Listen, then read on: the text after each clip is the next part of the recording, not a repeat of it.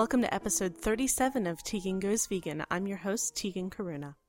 This week, I spoke with Vincent Berraud, who is the Animalist. You may know him from his blog, which I think is actually on Medium, but may also have a website as well, or from the Friendly and Pragmatic Vegans and Vegetarians Facebook group. Vincent is really dedicated to fostering positive communities, online in particular, where it's okay to ask questions and learn new things and change your mind.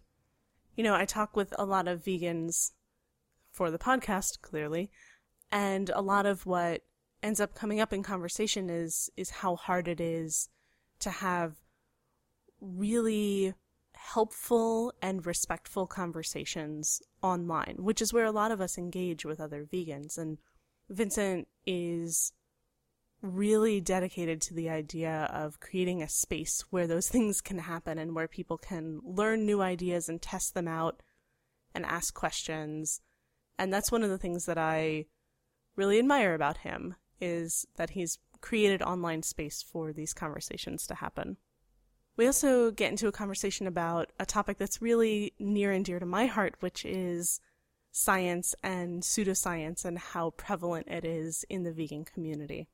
There's a lot of overlap between vegans and pseudoscience, people who believe in pseudoscience, and that, as a person who is very science-minded and who is really dedicated to evidence-based health, is a difficult thing for me to stomach sometimes, if I'm being totally honest with you. So I was really pleased that Vincent is also really invested in finding the scientific basis and talking about health issues in particular with the backing of science and not depending on fear, which I think is easy for a lot of us to do.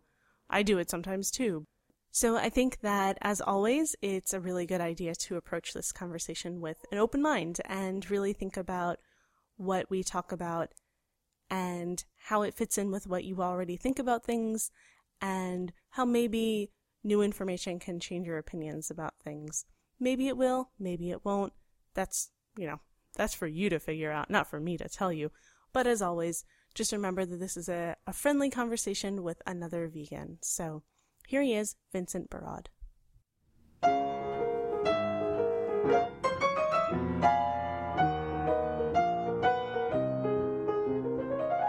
So, how long ago did you go vegan?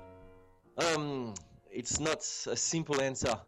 I went vegetarian when I was about 25 years ago, and a few years later I went vegan. And in my opinion, I don't emphasize the difference between vegetarian and vegan. To me, going vegetarian, especially back in the early 1990s, was definitely the step that mattered. And then I progressively found that more and went vegan.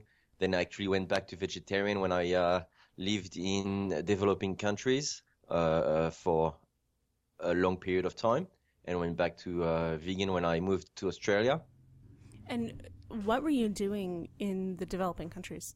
So I lived in Djibouti, between Somalia and Ethiopia, and I was part of national service because I grew up in France and national service was still compulsory at the time.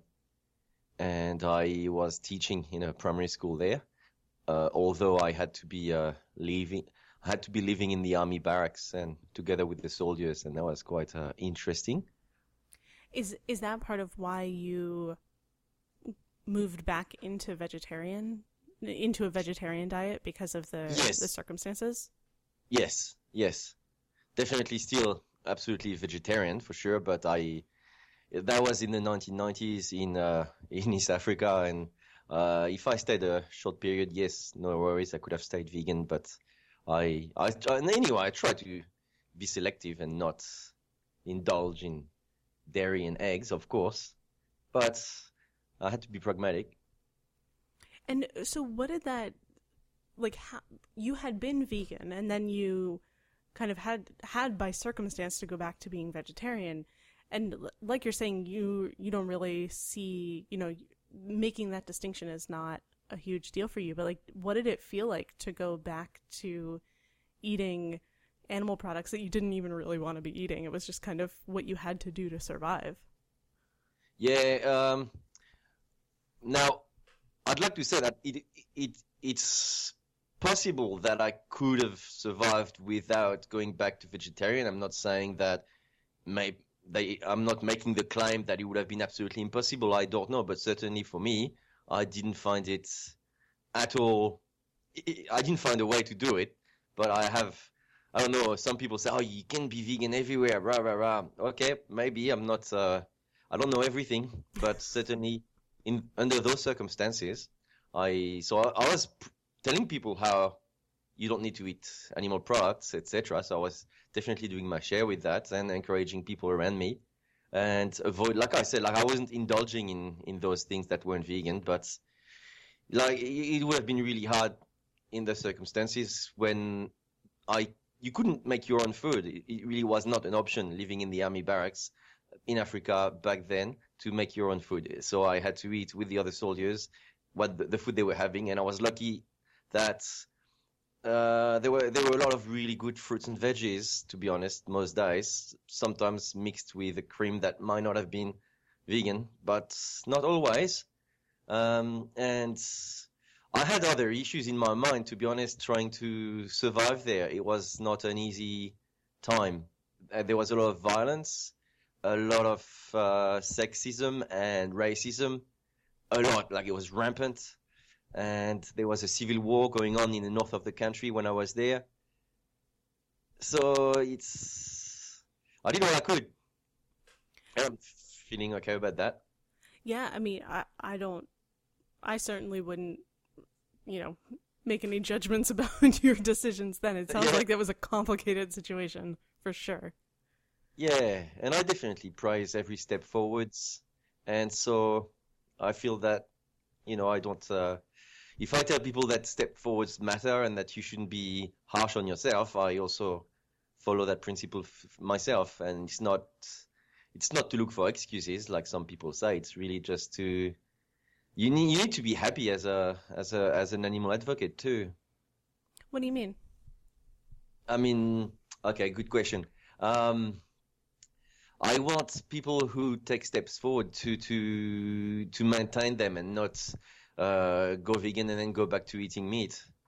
So I think it's important for people to follow their own path, like taking as long as it needs and not thinking that just because for a specific period of time they might have a few non-vegan things, that means that is pointless, that you should give up veganism, that you should give up animal advocacy. That basically it's important to accept gray and not see things in black and white.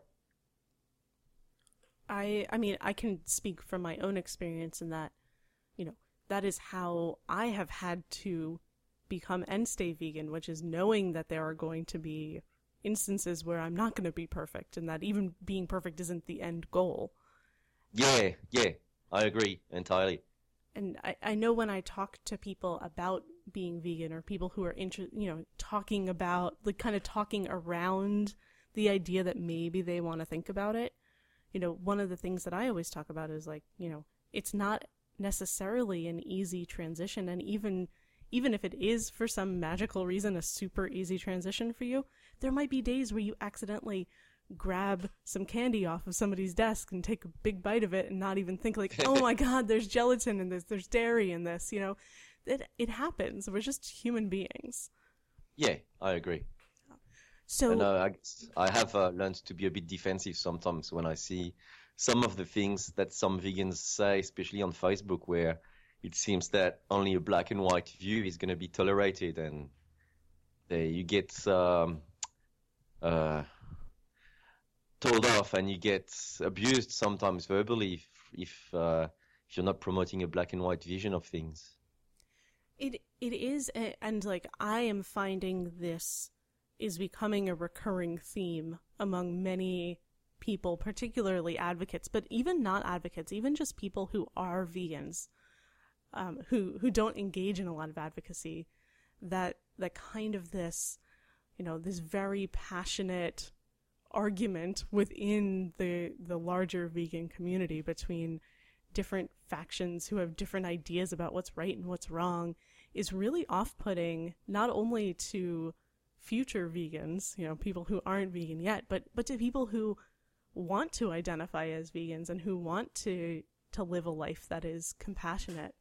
That kind of like the non-compassion that happens, especially on social media, is a big problem.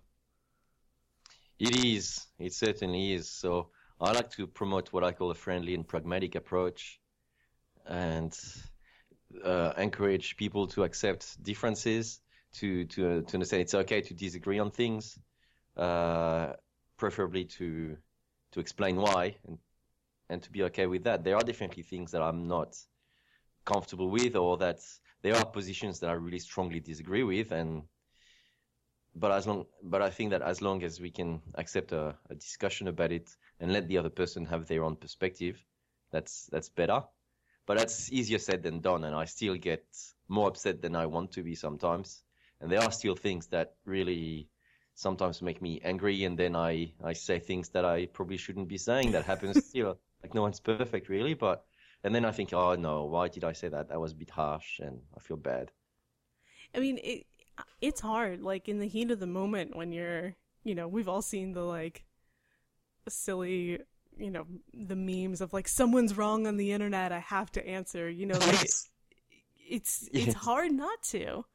Yeah, we've all been there. Yeah, exactly. So the main thing is just to remind myself that, speaking out of anger is not a good idea usually, and promoting kindness is a better idea. But it's easier said than done sometimes, but it's good to keep it in mind. Yeah, one of the things that I'm trying to remember for myself is that, like, my ego doesn't have a big place in this. Like, this is not about me and if I'm right or I'm wrong. It's about trying to create a more compassionate world and doing what I can do to contribute to that. Yes, I agree completely. It's important to keep that in mind. And I personally try to stay out of social media fights. That's my own personal limit. It's a very healthy thing to stay out. Yeah, to stay out of. I've done such a job in stopping taking part in so many of those fights, or having a completely different approach to the fight, and not entering the fights, but just providing a different perspective backed up with evidence and leaving it at that, and people can read it if they want. And if there's still an avalanche of angry questions or angry comments, I like the unfollow button on Facebook, definitely. You say your piece and then you unfollow the conversation.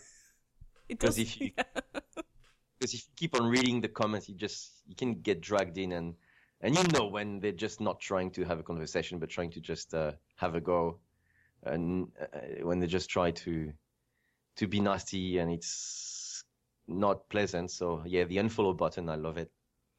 So you run various Facebook groups, right? That is kind of your major, I mean, maybe not your major exposure, but certainly, like, that's how I found you, was through Facebook groups. Yes, I work full-time as a primary school teacher, and I also have two daughters, twin daughters, who are about to turn 8 next week. And so I'm pretty busy in general. I do go to demonstrations as much as I can, and I go out and give leaflets. Last time I did that was 2 days ago for about 4 hours for the Animal Justice Party in Australia, and sometimes for Animals Australia. But as my time can be limited, but it's easy to just be home and do things online and communicate this way. I have plenty of time and experience doing this. So I run a page that's called The Animalist. And I quite like the word animalist, even though it can have different meanings. But I like the fact that it clearly says you're pro-animals, or you care about animals. To me, it's based on the word humanist, except it's not just humans, it's all animals, all sentient animals. That is to say, the animals that can feel pain and they can suffer.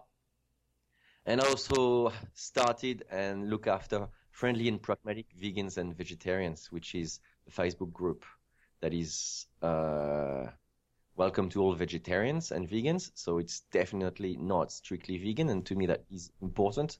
I really want to welcome vegetarians and also reducetarians, Reductarianism is the idea that people can also start by cutting down meat and eat fewer animals. So not completely stopping eating meat. Of course, I'd rather they go vegan. I'd rather everyone goes vegan, but not everyone is ready to just go vegan. And so if they can reduce the consumption of animal products, great. The outcome for the animals is going to be significant. And Friendly and Pragmatic Vegans and Vegetarians was a massive success. We have, I don't remember how many thousands of members we have now. I stopped paying close attention. Let me see. We've got nearly 7,000 members at the moment. And we just started in July 2014. And it's been really smooth and easy to run because we really put the emphasis on being a friendly group, not for dogmatic people, where we just don't accept fights about the definition of veganism, which can just go on and on and on, and they're not really about the animals in the end. They're just about a dogma. We don't accept pseudo-scientific claims, like claims that you can cure whatever serious illness just by being vegan. That is not okay. We'd like people to provide sound scientific evidence if they are going to offer health advice. But and no racism, sexism, and homophobia. But other than that, we do accept everyone. It does sound like I said not this, not this, not this, but we do try to accept everyone. And in my opinion, it's important that all the people, regardless of their perspective, can care about animals, including people I strongly disagree with, like including really conservative folks, like people who still have sexist or racist or homophobic prejudice. They should be welcome to care about animals because from the perspective of the animals, we need as many people as possible to be on board. Now, it doesn't mean that I am okay with racism, sexism, or homophobia. I'm not, and sometimes I was talking about not being always very patient. Like recently, I got really impatient with someone, an ex-friend, I suppose, who was really promoting what I thought was really quite sexist and racist stuff, and I got fed up with that, despite always saying, "Yeah, let's accept everyone, let's accept everyone." So it's not simple. It's not crystal clear how to do things always, but I think that the guidelines of not encouraging sexism, racism, and homophobia in the group and not accepting pseudoscience has been enough for the group to run really well. And so what types of things do people talk about in the group? So there's people who just ask for advice, like who are recently becoming vegan or even just recently becoming vegetarian, or they just say that they have decided to reduce their intake of animal products. And so they ask for what to eat or what to wear with regards to leather or silk or other animal-based things. So plenty of that, I suppose. We do talk about politics. At the moment, it's the elections in Australia. And so the Australian members, such as myself, are talking about our elections and which parties have the best policies with regards to the animals. There's a few jokes.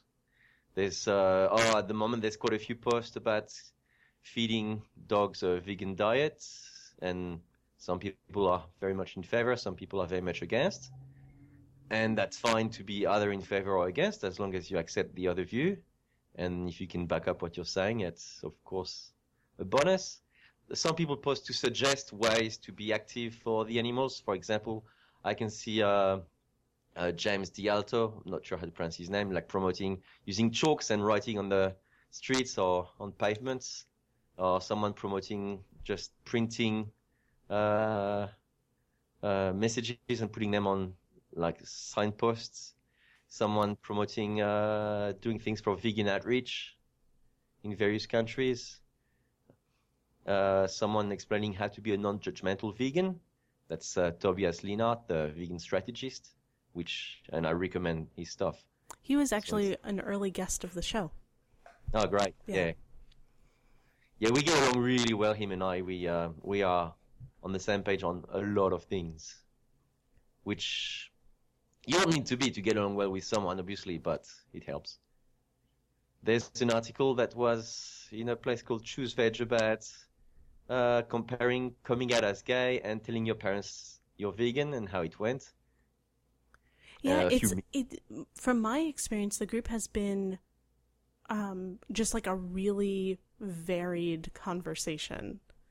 You know, when I was drawn to the group personally, I didn't know you, I didn't know who ran it, you know, I didn't know anything about it, but I was very drawn to it by the name. The friendly part was what I was like, I'm tired of groups where people are mean to each other. I don't need that kind of toxicity in my social media.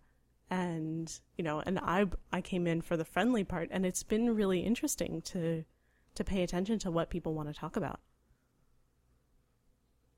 Yes, I'm definitely happy when there's a variety of topics and a variety of opinions too, because it makes people more comfortable that it's not just their one perspective that seems to be approved, but other perspectives as well. Yeah, I really appreciate conversations that, and we'll talk about science and pseudoscience in a little bit, because we definitely have a lot to talk about there. But when it comes to like the more philosophical stuff, even, you know, things like, and it can be backed up with science, but things like what to feed your dog, when the conversations are reasonable, even if they have a lot of passion behind them, if people are treating each other with respect, I think that's a more productive type of conversation to be having. Yes, and I'd like to foster an environment where it's okay to change your mind. Yeah. So if you're not going to be too defensive, then you can read what the other person's saying and look at their evidence and think, okay, maybe at least I was full on one side, maybe now I'm a bit in the middle, or maybe now I realize that maybe I should have a look at the other side of the argument.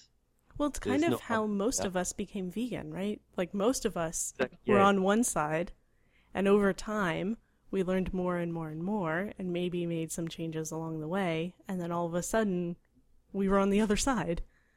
Speaking of which, I'd like to tell you how I became a vegetarian. We got like all the way into all this other stuff. I want to know, give me your bio.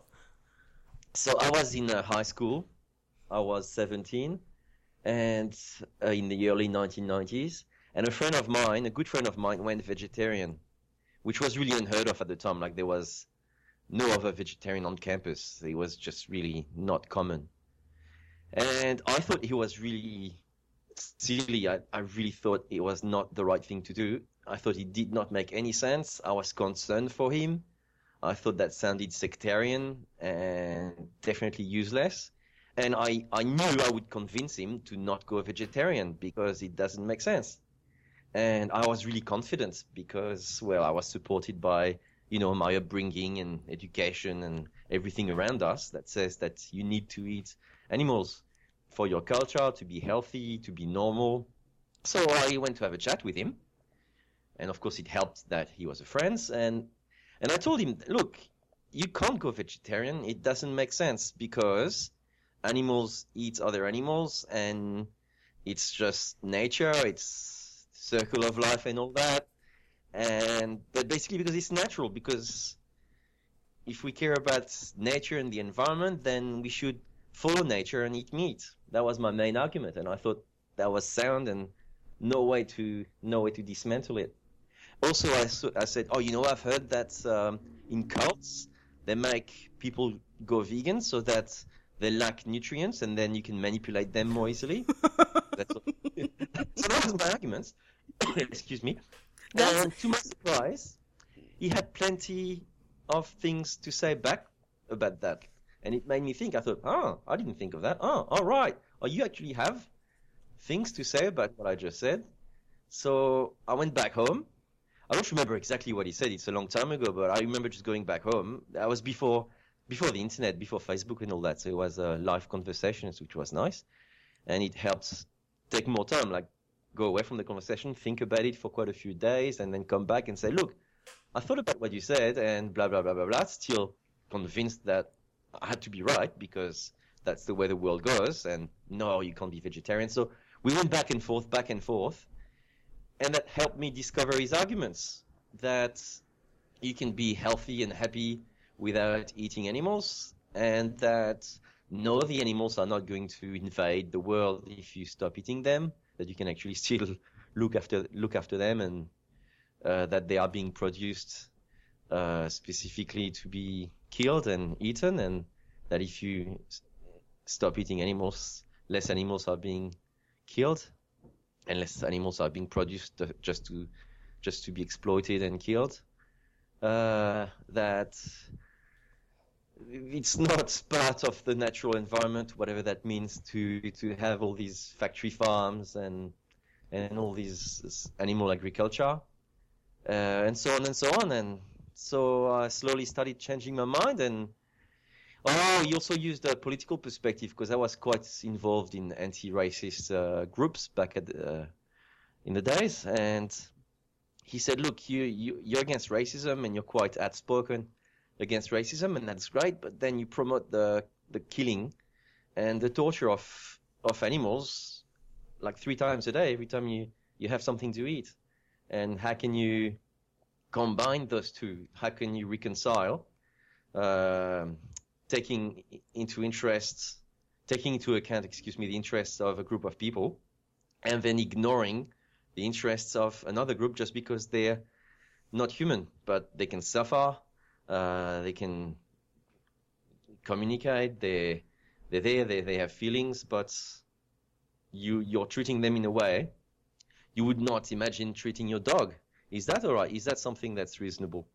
And that's the final argument that really got me. I thought, man, he's right. And that really bothered me. And then I realized it bothered me also because I loved meat. And it seriously took me a whole year just to become vegetarian. A whole year. But then I did it. And now 25 years later, I'm still veggie. I'm a vegan, and I have helped plenty of people care about animals and either eat fewer animals or go vegetarian or go vegan, and sign petitions for the animals, vote for the Animal Justice Party here. And yeah, I've done a fair bit, I suppose, over the years. So I took a long time, but it sounds like it was really your conversation with your friend, and he wasn't afraid to challenge you and show you the ways that you were contradicting yourself in your life, and you were able to respond to that and say, like, oh wow, actually you're right, and now I need to take my time and figure out how to do this. Yes, it also shows that when we have these meat eaters who come and tell us the same old nonsense about the circle of life, about the natural order of things or whatever, and when they tell us that, you need meat, it's good, if you answer in a patient way, you can actually, get them to think about it rather than get nasty back at them. Yeah. I mean, sometimes obviously they're trolling, and sometimes it's pertinent to know when to stop the conversation and say, look, we've said our piece and let's agree to disagree for the moment, but I'd like you to think about it and stop it at there. It's good to know when to not escalate into strong arguments, but certainly it pays to be kind and patient. Yeah, I mean, I can't tell you that I didn't, argue with people who were vegetarian or vegan before I was, in my younger, less educated years, because I was taught all of the same things that you were, that, this was how we were supposed to eat, and this was what was good, and I liked eating meat, and I liked eating dairy, and I didn't think about whether or not my cosmetics were tested on animals, and it wasn't important. And then, over time, I realized, like, oh, actually, all of those things that I thought or wasn't thinking about were all wrong. And it is really through education, whether that's like conversations or, videos or YouTube channels or books or whatever. Like, that's how people change their mind. And so if you can have a reasonable conversation with somebody, even if you're trying to convince them of something that you think they'll never, ever believe, you can maybe get somewhere. Absolutely. I forgot what I was about to say. But yeah, I agree. So this was, you said 25 years ago? I just remembered what I was about to say. There we go. Yeah, and it helped me. It was important to me also that health professionals were okay with that. Were okay with, well, at the time I looked up going vegetarian and is it possible, is it healthy? Because I wasn't going to do it just because my friend convinced me on the political side of it. I needed the reassurance also that it was backed up by science, backed up by nutritionists, actually qualified nutritionists. So I did talk about it with my GP at the time, and he said, yeah, no problems. It's actually perfectly reasonable. Be mindful of this and that. And yeah, I wouldn't change the way I see things necessarily if it wasn't also backed up by sound evidence.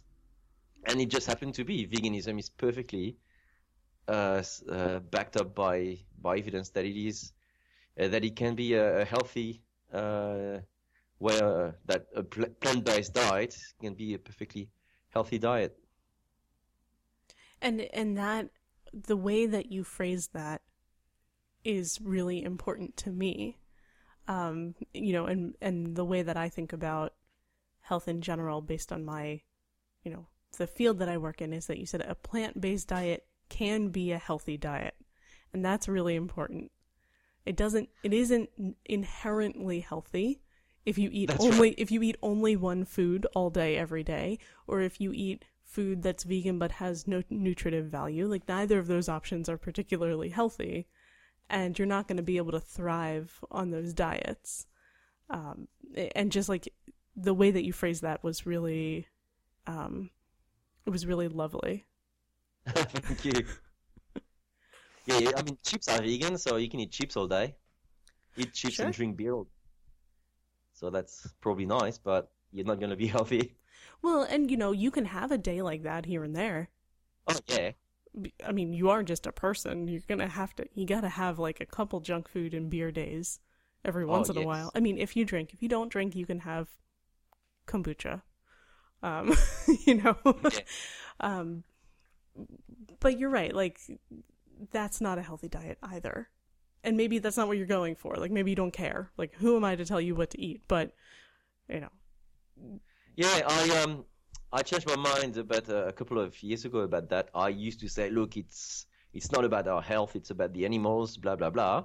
But a good friend called Jennifer Duke explained to me that, well, we should also care about our health more because, well, obviously showing good example that we can be healthy, that goes without saying. But also, if we are healthier, we'll be using less. We'll have less need for various medicine, and that can be better. Although I do promote medicine completely. I think modern medicine is fantastic, but just not. How can I put it? I need to carefully phrase this.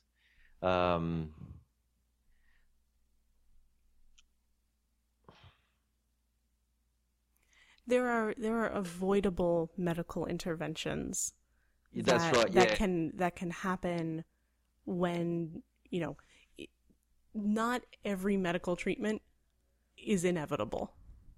That's right. Thank you for coming to my rescue. It took me a minute too. It took a while. To not be misinterpreted there, because it's pretty important to emphasize how I do support medicine, and I do support modern medicine 100%.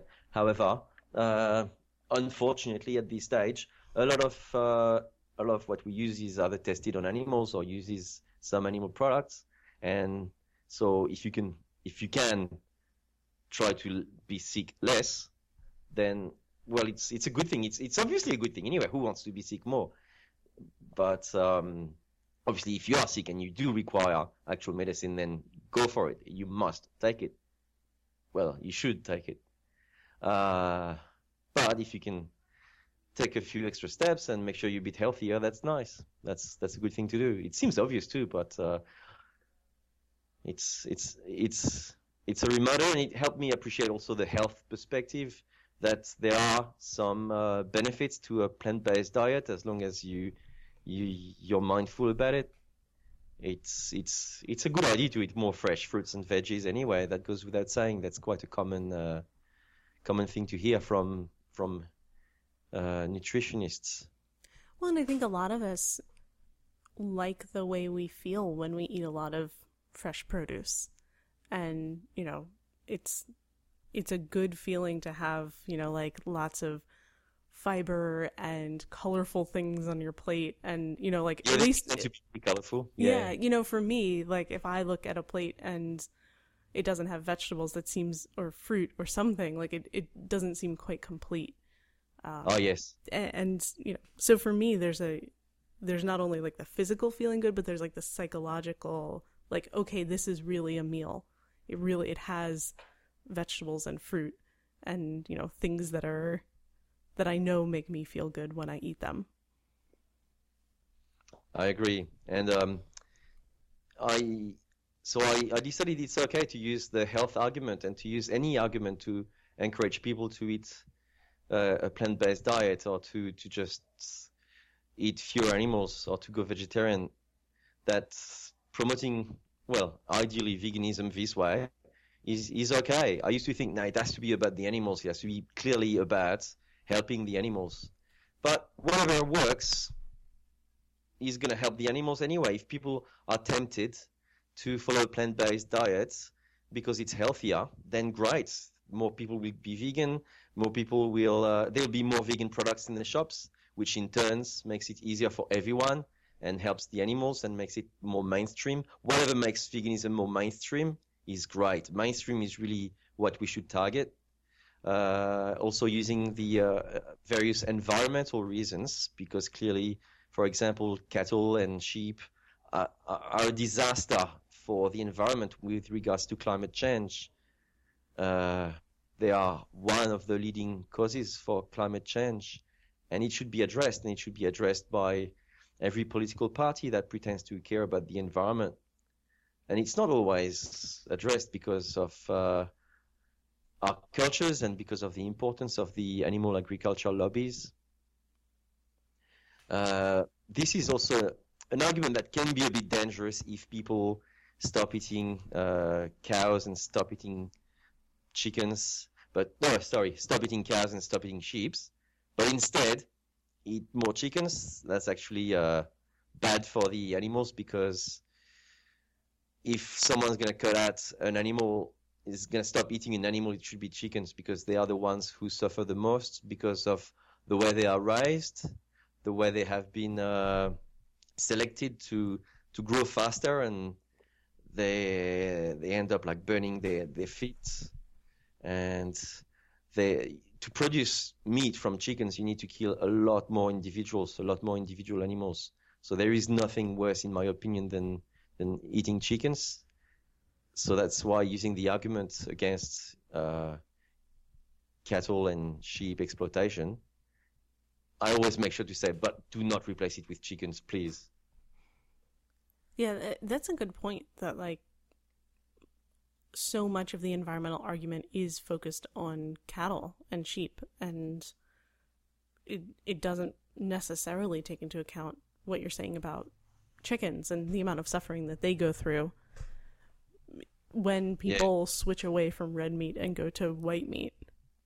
Yeah, I understood that especially thanks to Matt Ball and his organization called One Step for the Animals.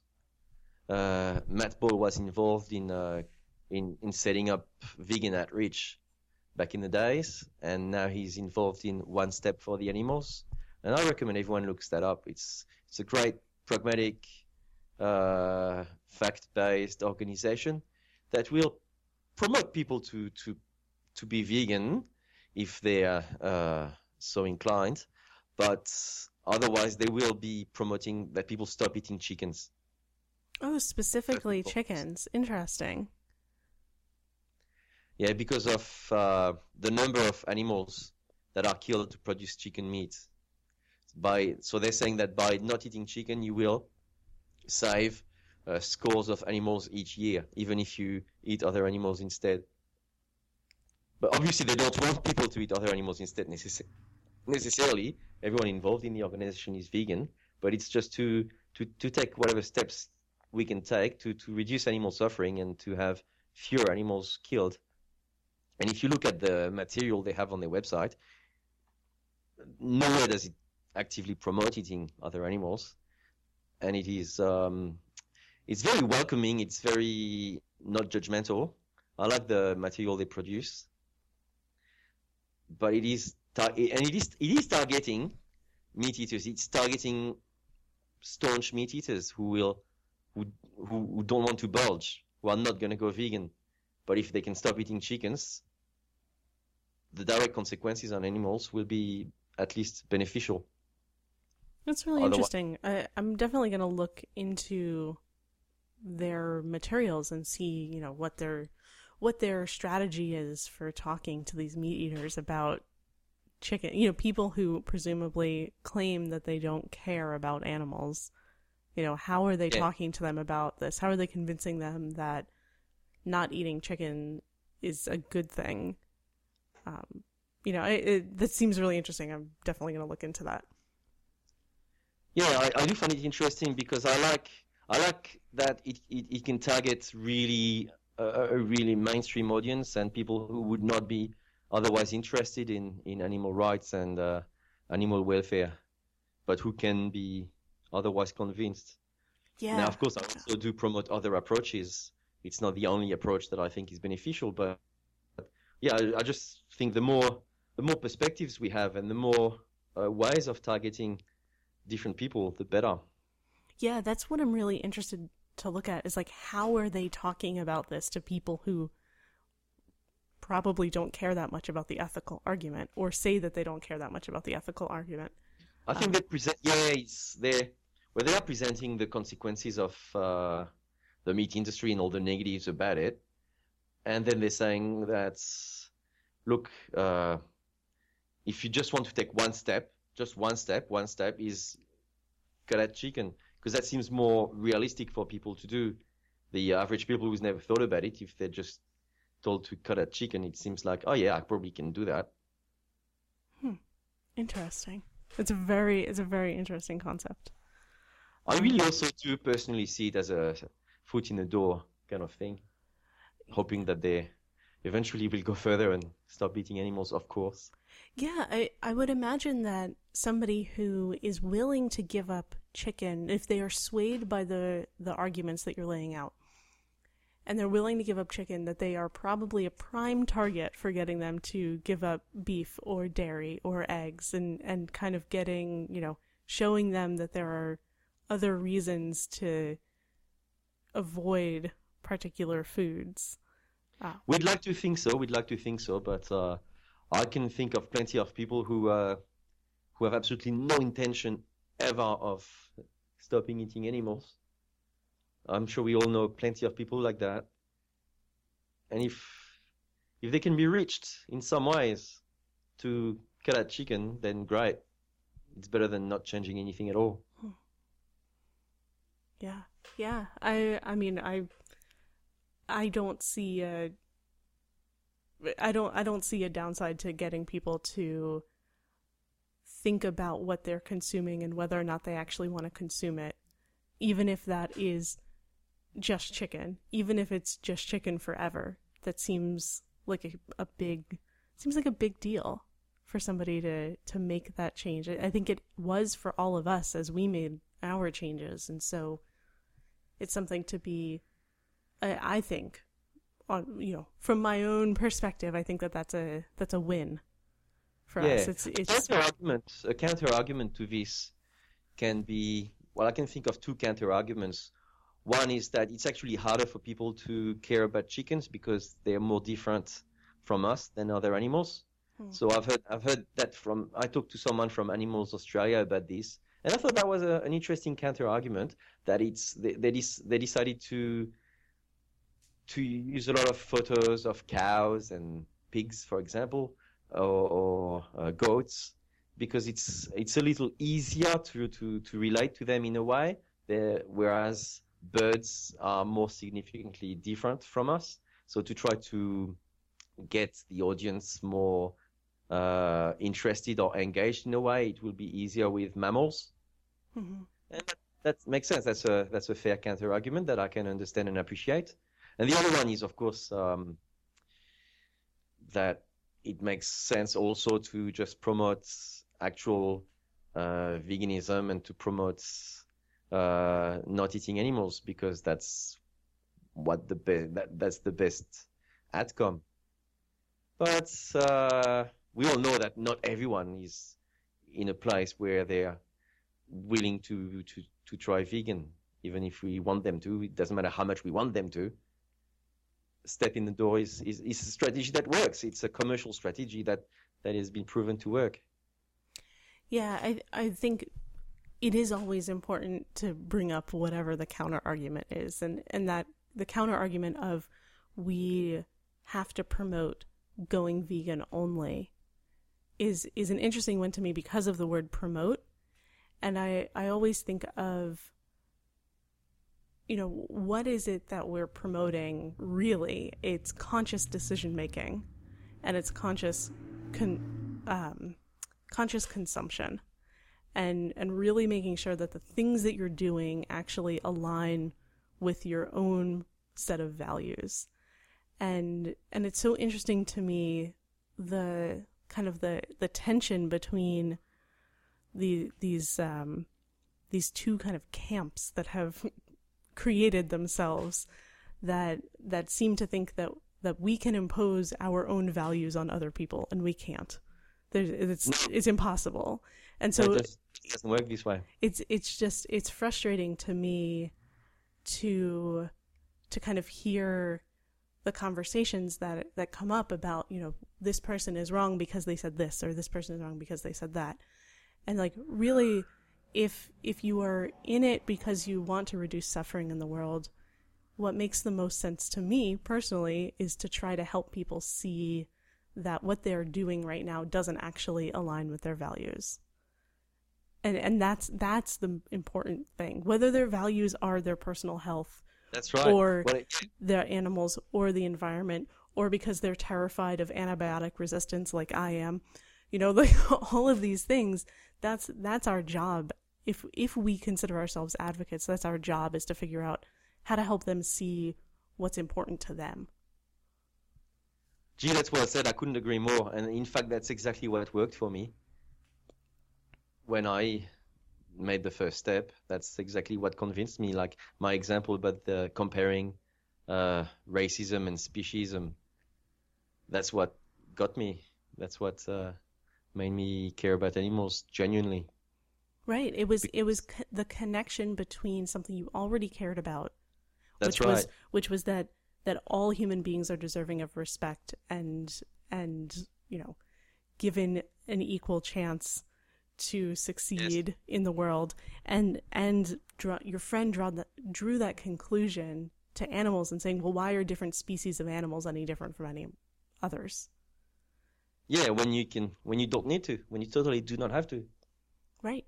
We can all feel pain, and we can all feel happiness. And I mean, anybody who's spent any time around an animal knows that they have the whole range of emotions.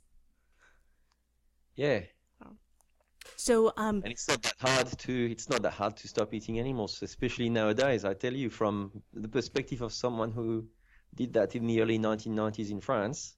Well, I live in Melbourne now, and it's 2016, and oh my God, it's just, you can go anywhere and just about anywhere and have a really good vegan meal.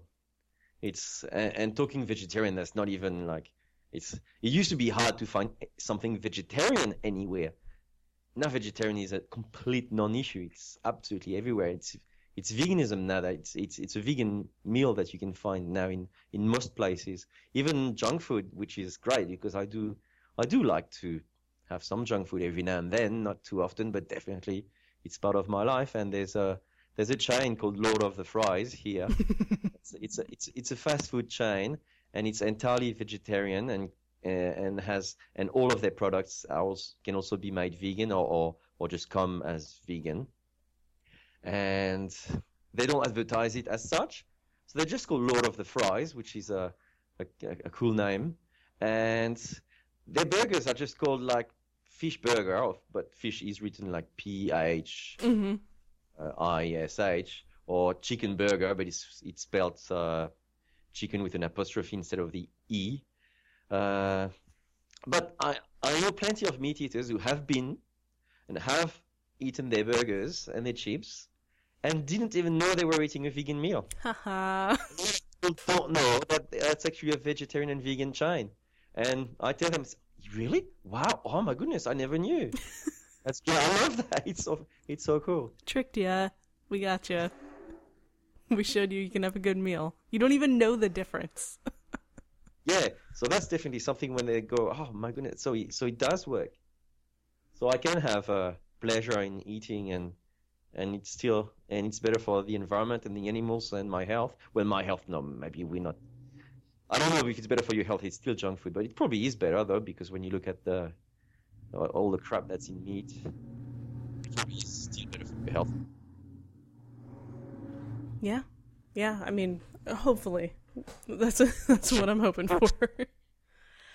So I do want to talk to you about science and the role of science in the vegan world, and like what your perspective is on kind of the whole gamut of what we're dealing with there. It sounds like you were pretty science driven even as you were becoming vegetarian and vegan.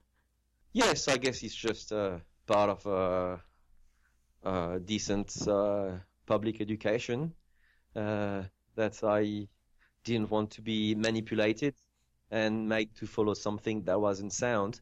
But I only became really interested in science very recently, maybe like 2 or 3 years ago. That's when I realized the importance of science.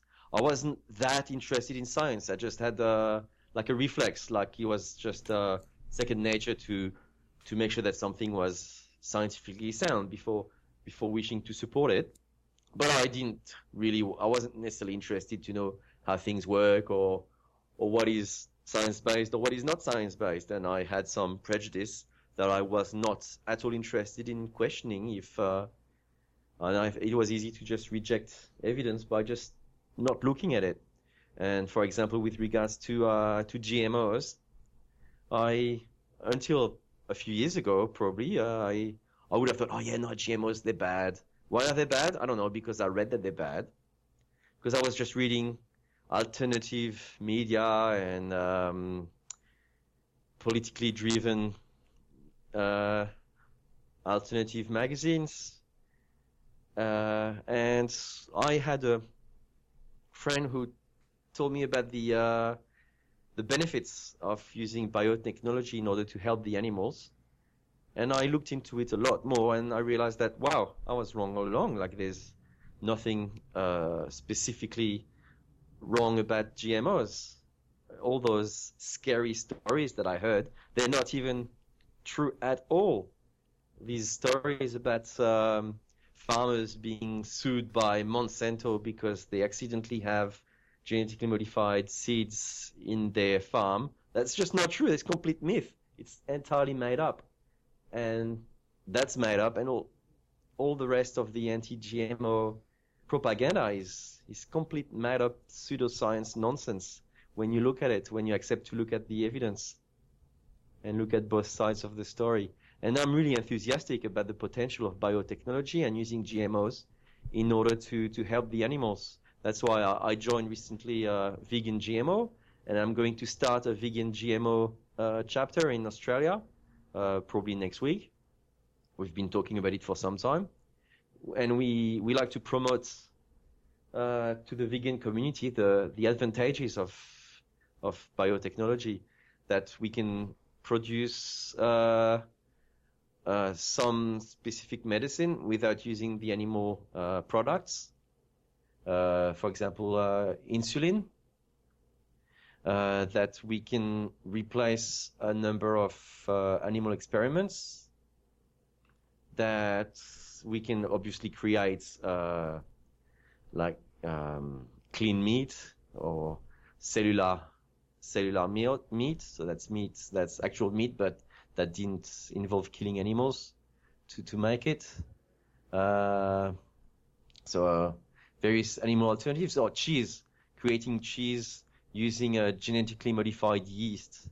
So it's still a work in progress, but my goodness, that would be great, because offering people an alternative that's more like the real cheese will make it easier for people to stop eating what comes from exploding and killing animals.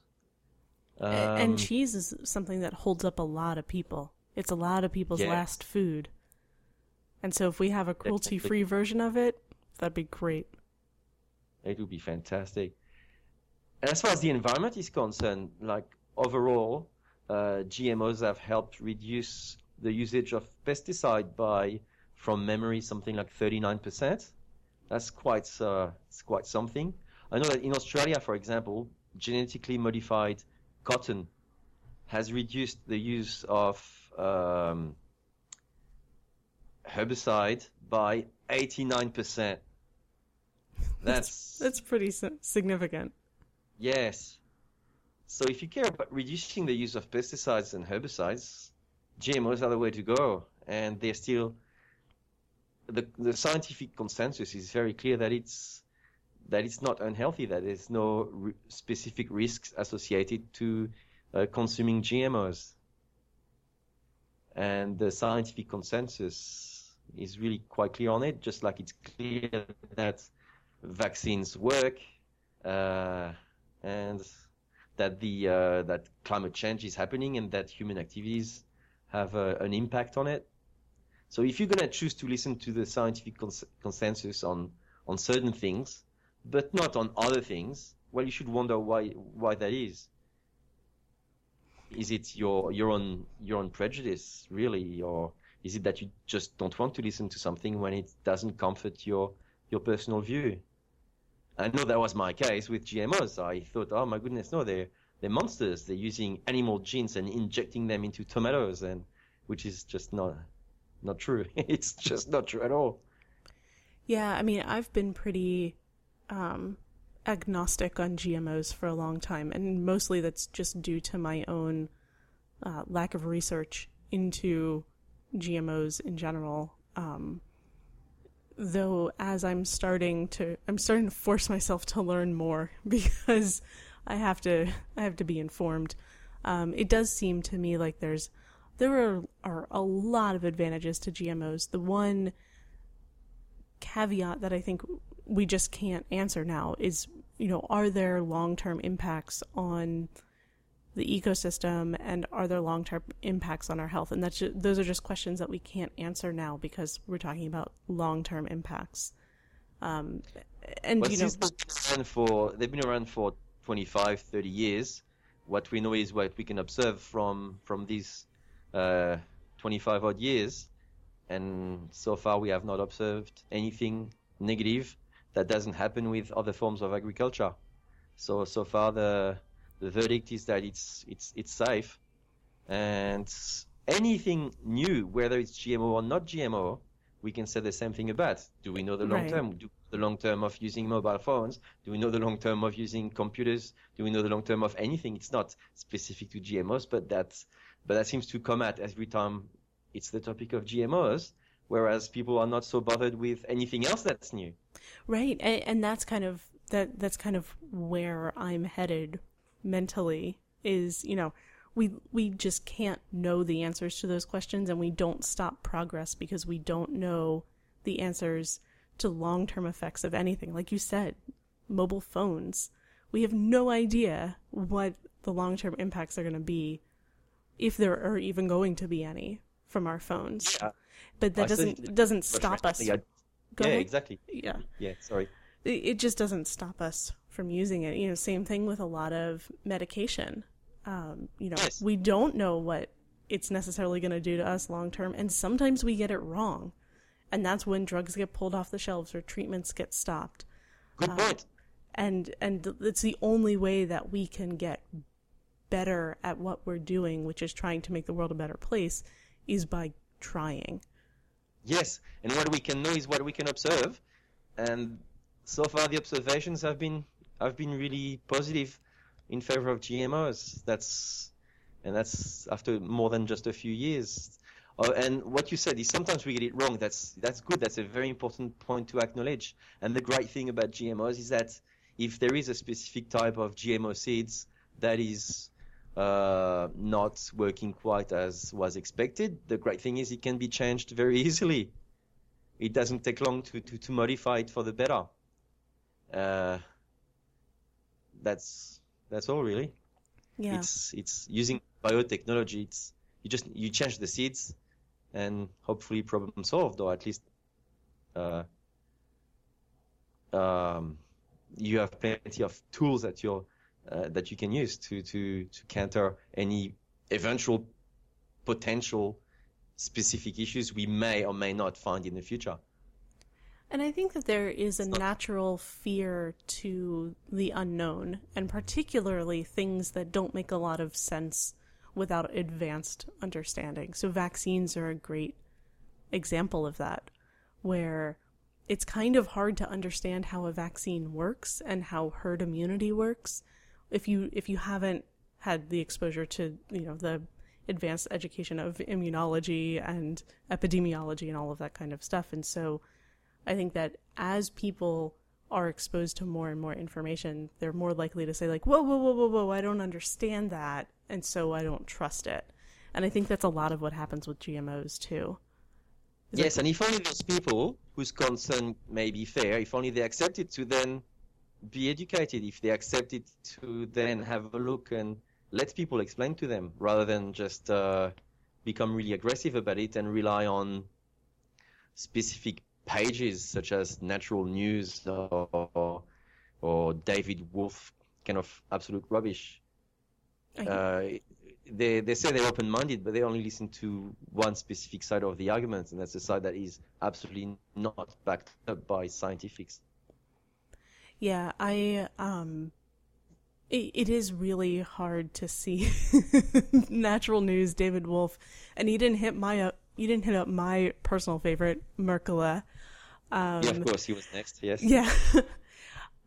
It is disheartening as a person who really believes that science is the best shot we have at understanding how our world works, and it's not perfect, and it's basically not supposed to be perfect, but it is just so sad to me that there are so many people who are willing to take what is being told to them at its face value and not looking more critically at, the historical advances of something like vaccines, and what that's done for us now. And they're, yes. They just are willing to listen to like some guy on the internet. And they don't think about the fact that like they've never seen somebody who's had the mumps before. And they don't understand why it's so great that we don't get mumps anymore. Sorry, I get on my vaccine soapbox, and I just can't stop. This is also my pause for vaccinate your children. Everybody should vaccinate their children. There's nothing dangerous about vaccines. Absolutely. If you children want, are vaccinated, and like I said, I've got twin daughters. They're going to be 8 next week, and they had all their vaccinations. It went super well. They didn't mind it. They loved that they had a balloon and a lolly afterwards. They absolutely loved that. And like I get all icky about injections. I don't enjoy them, and I couldn't even watch my children being vaccinated because of I was a bit uncomfortable with watching it, but I'm really happy it happened, and I was the only one who was bothered. I was really bothered from like a silly emotional response, really. Yeah, I mean, I'll be the first to tell you I cry every time I get a vaccine. Not because I'm afraid of it, but because I don't like needles. So, It's the same if I'm getting a vaccine or if I'm getting my blood drawn. I tell the nurse, I'm like, I'm just gonna cry for a couple minutes and I'll be fine. Like, just do what you have to do. But yeah, and one of the things that is really both interesting and upsetting to me is how much of this permeates the vegan community and the conversations that we have. There just seems to be so much overlap. Yes, I think it comes from the fact that people have questioned something that was taught at school, it was taught by our parents, it's promoted by society all around us, and it's killing animals to eat them, and that we must do it because it's good for our health, it's good for our cultures, it's good for everything, and we must do it. So when people have taken a huge step questioning their education, questioning their upbringing, and they stop eating animals, then they don't stop and they continue to question, and quite a few people would just go on questioning. How can I put it? Go on questioning doctors and medical science and everything, and then it becomes a niche for what's the word? Conspiracy theories. I'm really happy to hear you that's kind of your take on it too, because I've been saying that for a while, that I think that's probably where a lot of it comes from, is like vegans have realized that like what we've been told is all wrong about animal use. And so yes. why wouldn't we start questioning other things, like other kind of institutional knowledges that exist? That's right. Makes a lot of sense. It's okay to question it as well. I don't have a problem. Yes, go and question these things. Go ahead. No problems. Question them. Question vaccination, but then accept the evidence you'll find and learn what science is and have a look at who's telling you what. Because you look at those charlatans, you look at David Wolf and Natural News and Mercola, for example, and they tell you something that is just so black and white. They tell you it's reassuring that, oh, look, you buy their products and that will work and that will replace everything you want to replace. And I'm telling you what is bad and I'm telling you what is good. And they're so confident, and it's almost like there's no, like, errors and mistakes don't exist when it comes from them. And they're just selling you products. They're just there to sell you their products. That's the bottom line. So have a look at these two. Have a look at where are you getting your information from?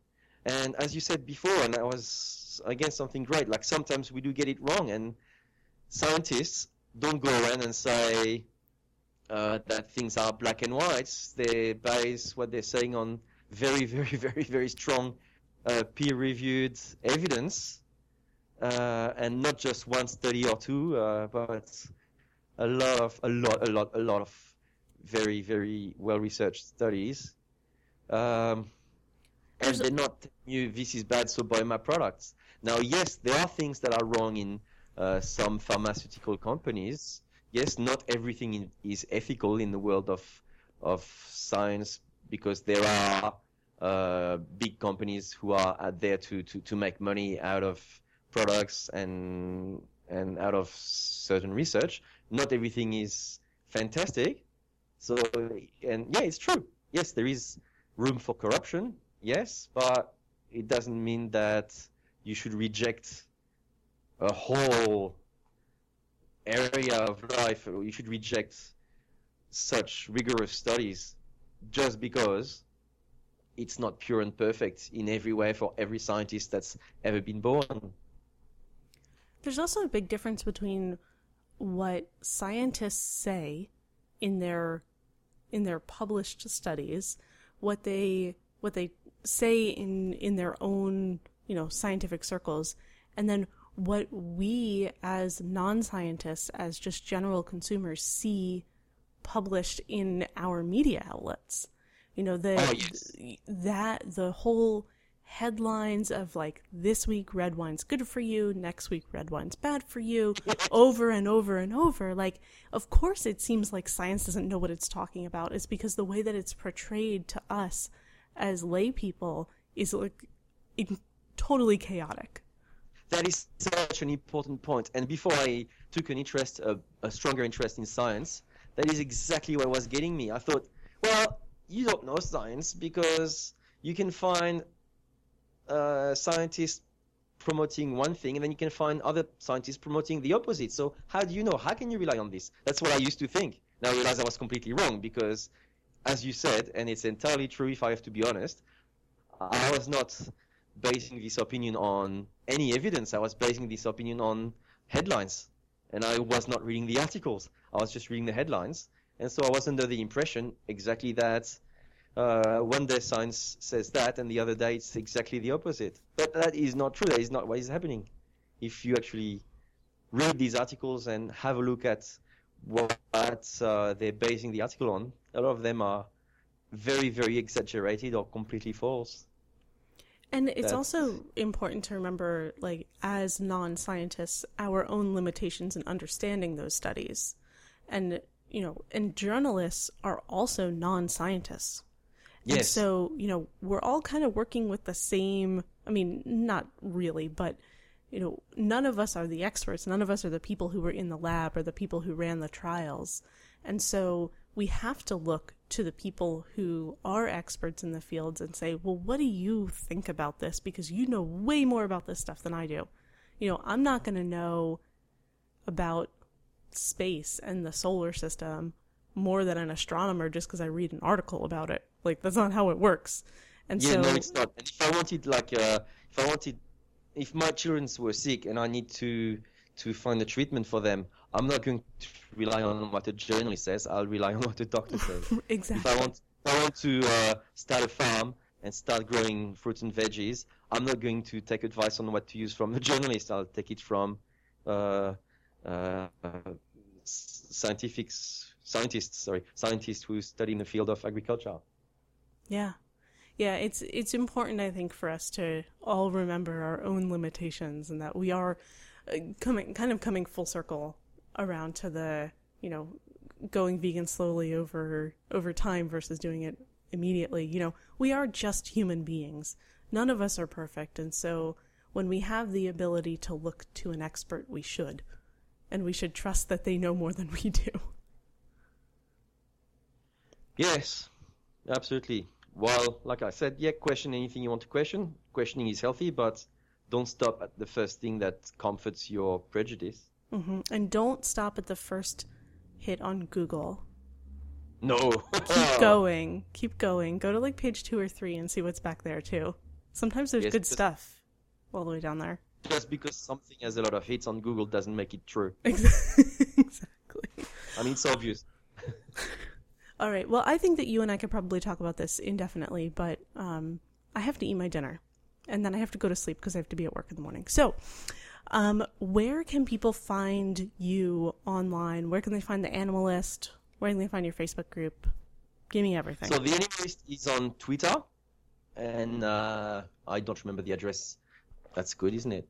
Let me see. It's it's just at the Animalist in one word. So the at symbol and then the Animalist. So like animal with IST at the end on Twitter. And on Facebook, you have to look up also the Animalist. And you should find it quite easily on Facebook. On Facebook also you can find Friendly and Pragmatic, Vegans and Vegetarians. So that's Friendly and Pragmatic, Vegans and Vegetarians. I also do run another page which is called Animal Friendly Cheese Reviews. Really? Yes, because having a French background, I like my food. I love my food, and I really liked cheese, and so I'm really into vegan cheese. That's where Animal Friendly Cheese Reviews comes in. I have tasted and reviewed 38 different vegan cheeses, and I've written what I thought about them and sometimes where to find them, how they're made, and which ones are the best. That's really fun. I'm going to check that out. I want to know what all the best ones are. And I found that some of them were disgusting, and I found that some of them were delicious. I even thought that some of them were better than than the animal-based ones. Not often, but sometimes. Interesting. Well, thank you so much for talking with me. I'm glad that we've finally connected. Thank you. It's been my pleasure. Mine too. I really appreciate it. Appreciate you taking time away from your kids while they're sick and just to talk with me about this stuff. It's been really great. I really appreciate it. Brilliant. Thank you. Tegan Goes Vegan is found at tegangoesvegan.com, on Twitter at Tegan Goes Vegan, on Pinterest at Tegan Goes Vegan. The show is produced by Tegan and Nathan Karuna, with music by Amanda D'Amato. If you enjoyed the show, please consider giving it a rating or a review on iTunes. It helps other people find the show more easily. Thank you so much for listening, and I'll be back soon with more great vegan conversations.